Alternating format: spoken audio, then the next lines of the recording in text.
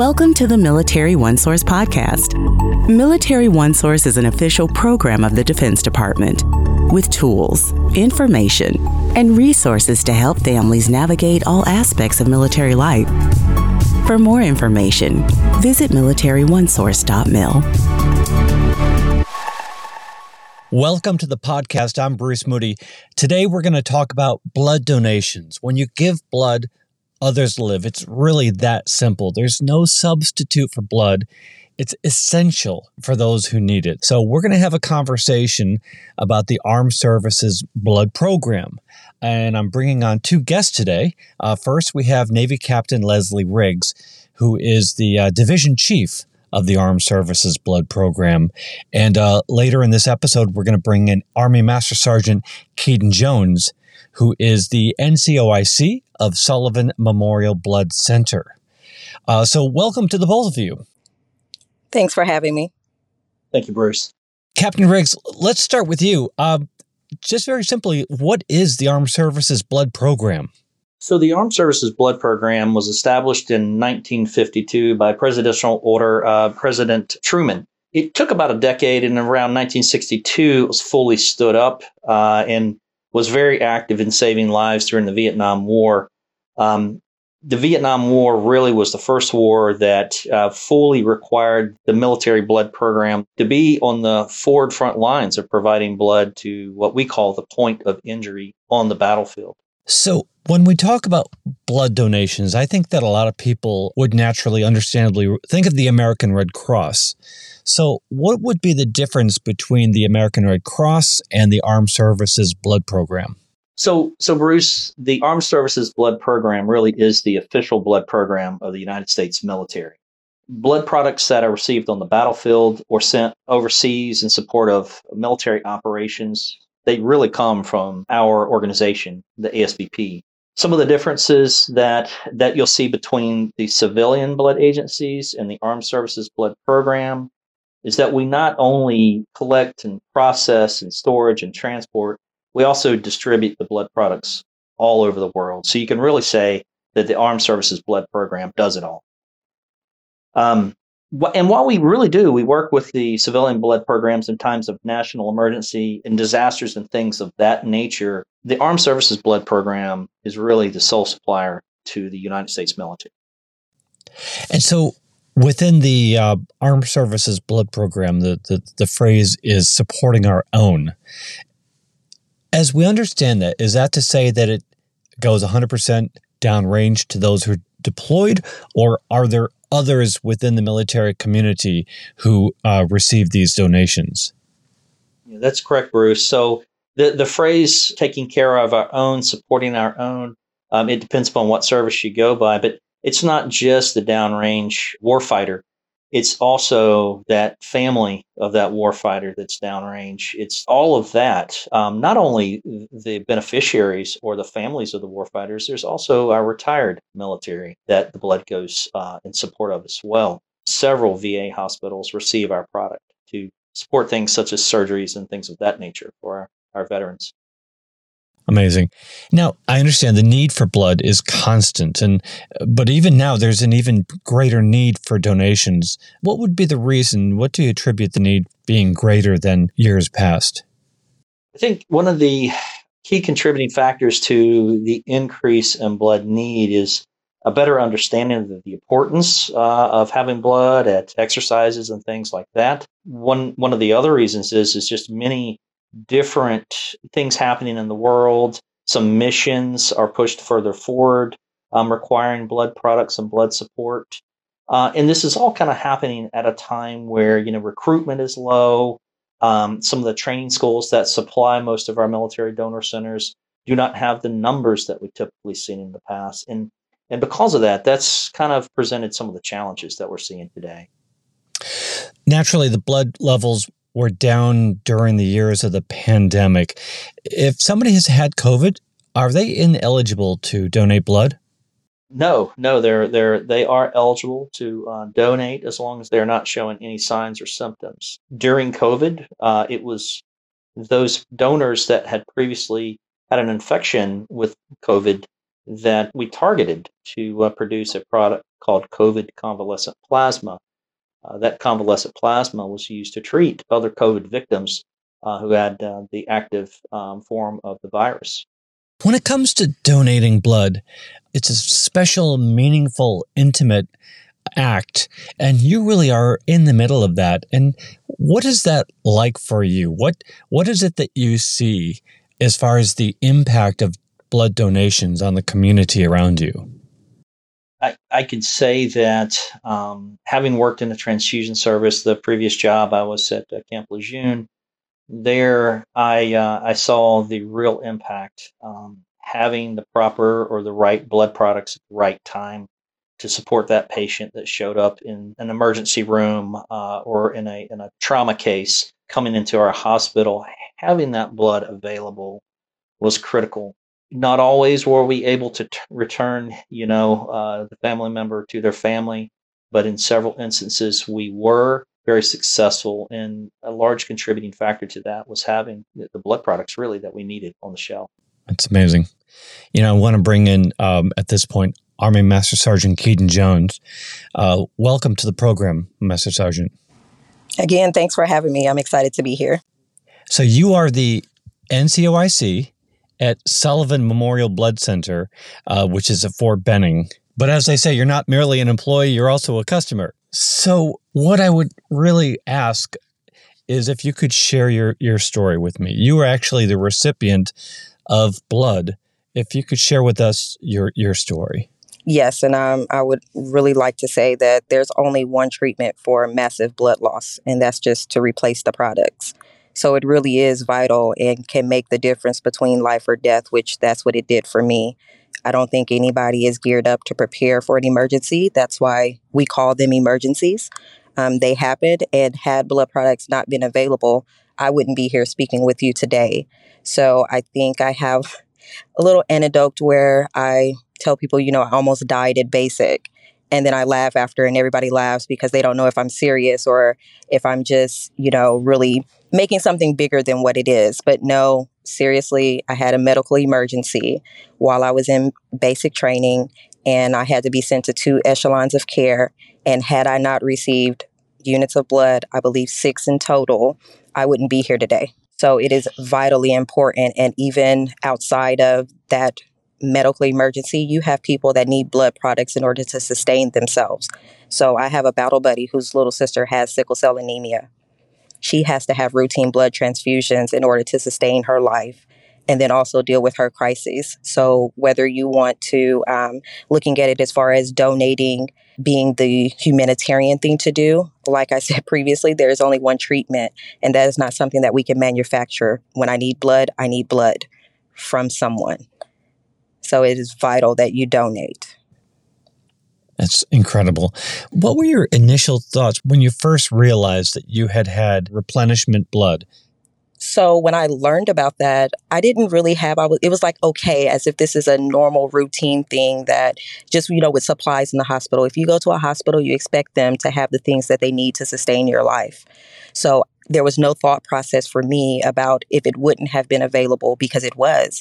I've never been in a situation to where it wasn't. So I think a lot of that goes into our afterthought of how vital it is for you to donate blood, thinking that it's just ever replenishing and then it's always going to be there. It takes people to come and volunteer their services to donate, because this is a 100% volunteer program, in order for you to have that supply on the shelves ready if it's for a retiree or a family member or a service member deployed or here in CONUS. We need blood products. So I think now that I am in this field and I know the struggle that went through it, I'm actually grateful for every donor that comes through here when they donate, because even though it's not my life right now at risk, anybody can wake up and have an emergency to where they need blood products, and we need to be able to sustain the shelves. That's right. And I mean, you really, in this case, are paying it forward in a really special way. Correct. So now you work at the Sullivan Memorial Blood Center, which is at Fort Benning, Georgia. And we were talking about this earlier before we started to record. And your job is what again? I'm a medical laboratory specialist, but at my grade and level, I work as the senior enlisted advisor to our director. So more so making sure operational wise that we're able to meet mission and we're doing what we need to do to add value to ASBP program.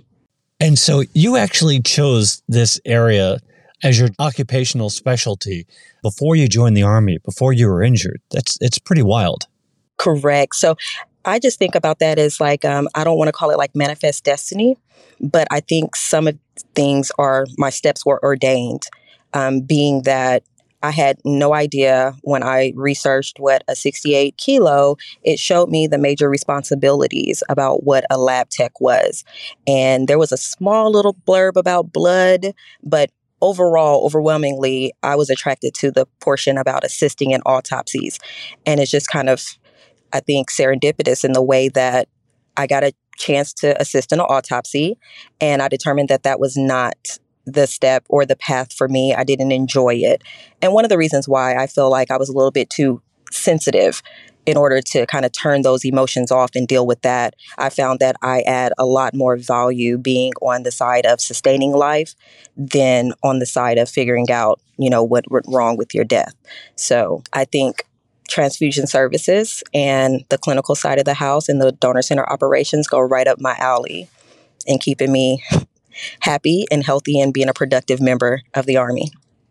And so let's talk more about the sustaining of this program. Who would be eligible to donate blood specifically to the Armed Services Blood Program?